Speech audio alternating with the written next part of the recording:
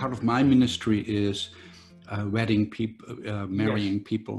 And Yep. I often give the example to couples about the gap theory, where I tell them, you know, there is an impulse on one side, and then there is a reaction on the other, and there's a gap in between.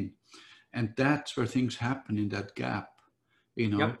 I think that has a lot to do with relationships in general, even maybe a relationship with God or human relationships. Well, this is real important. Like when you pick that comment there about deepening the relationship with God, or is it a relationship with God in that gap? I was on a radio broadcast. I forget where the radio company was. It was either in Rhode Island or New York. And they were doing an interview. And this person called in the line while I was dealing with the talk show host and everything like that.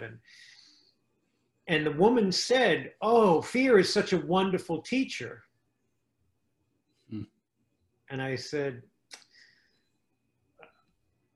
"I can't agree with that. Could you please describe to me the situation where you felt fear was the teacher?" And she got all animated on the phone and she said, "Oh, yes, yes, I remember this time. And I was flying down the highway and I was zipping along. And as I was coming down, I saw this truck coming in from the right.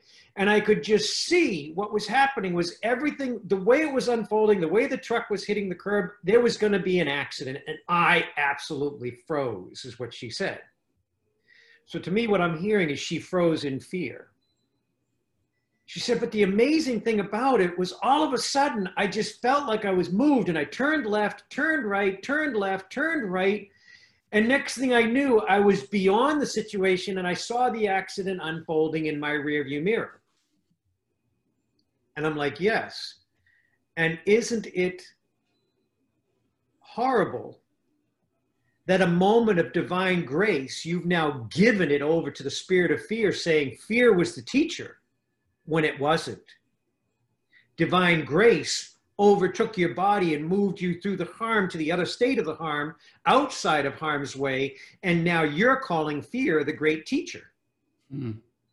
When it was actually God creator that moved through your physical form, because your calling was not to transpire or to function within the nature of that accident.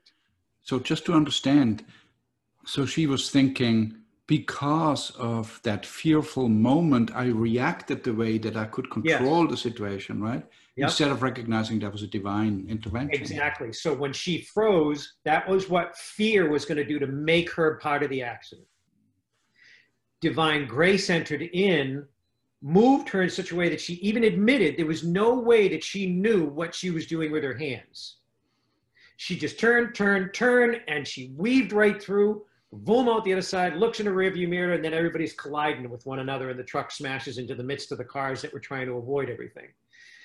And I said, so here we are in a situation where that gap, that moment between the fearful moment or the panic response or the clear response became automated. God through her, and she wanted to give the credit back to the fear. Mm-hmm. So she was so trained by the process of humanity that she had lost sight of the fact that the divine does interact with humanity in pretty powerful and very specific ways. And these are the kind of things, like when you ask the question, you're like, how did grace healing come to be? These are the kind of things that I had to reconcile within me, saying there's something more than us transpiring here. There is something of a miraculous nature unfolding, and there is something of a simplicity within the miraculous that people don't even pay attention to. There's simple, what people call them serendipitous things that unfold, or circumstances that just present, and oh my God, that's like coincidence. And I just had to realize, as I began to get older, I started to see coincidental type things unfolding that were not coincidence. When you looked at them in review, they were specific things that needed to transpire in order for these things to take result. So even that whole experience with the woman on the radio, that had to transpire so that, again, it was like a few years later, I forget how many years she said, but it was a few years later that she has this conversation with somebody on a radio talk show that made her remember that, oh my God, this wasn't fear the teacher, this was God the intervener, this was God the intercessor.